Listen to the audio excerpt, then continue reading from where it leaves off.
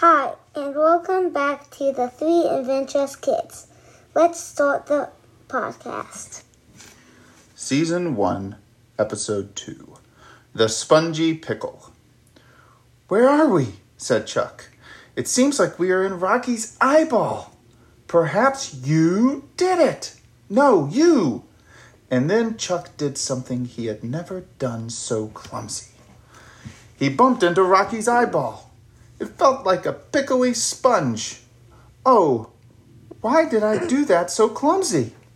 Well, perhaps you have eyeball slime all over you.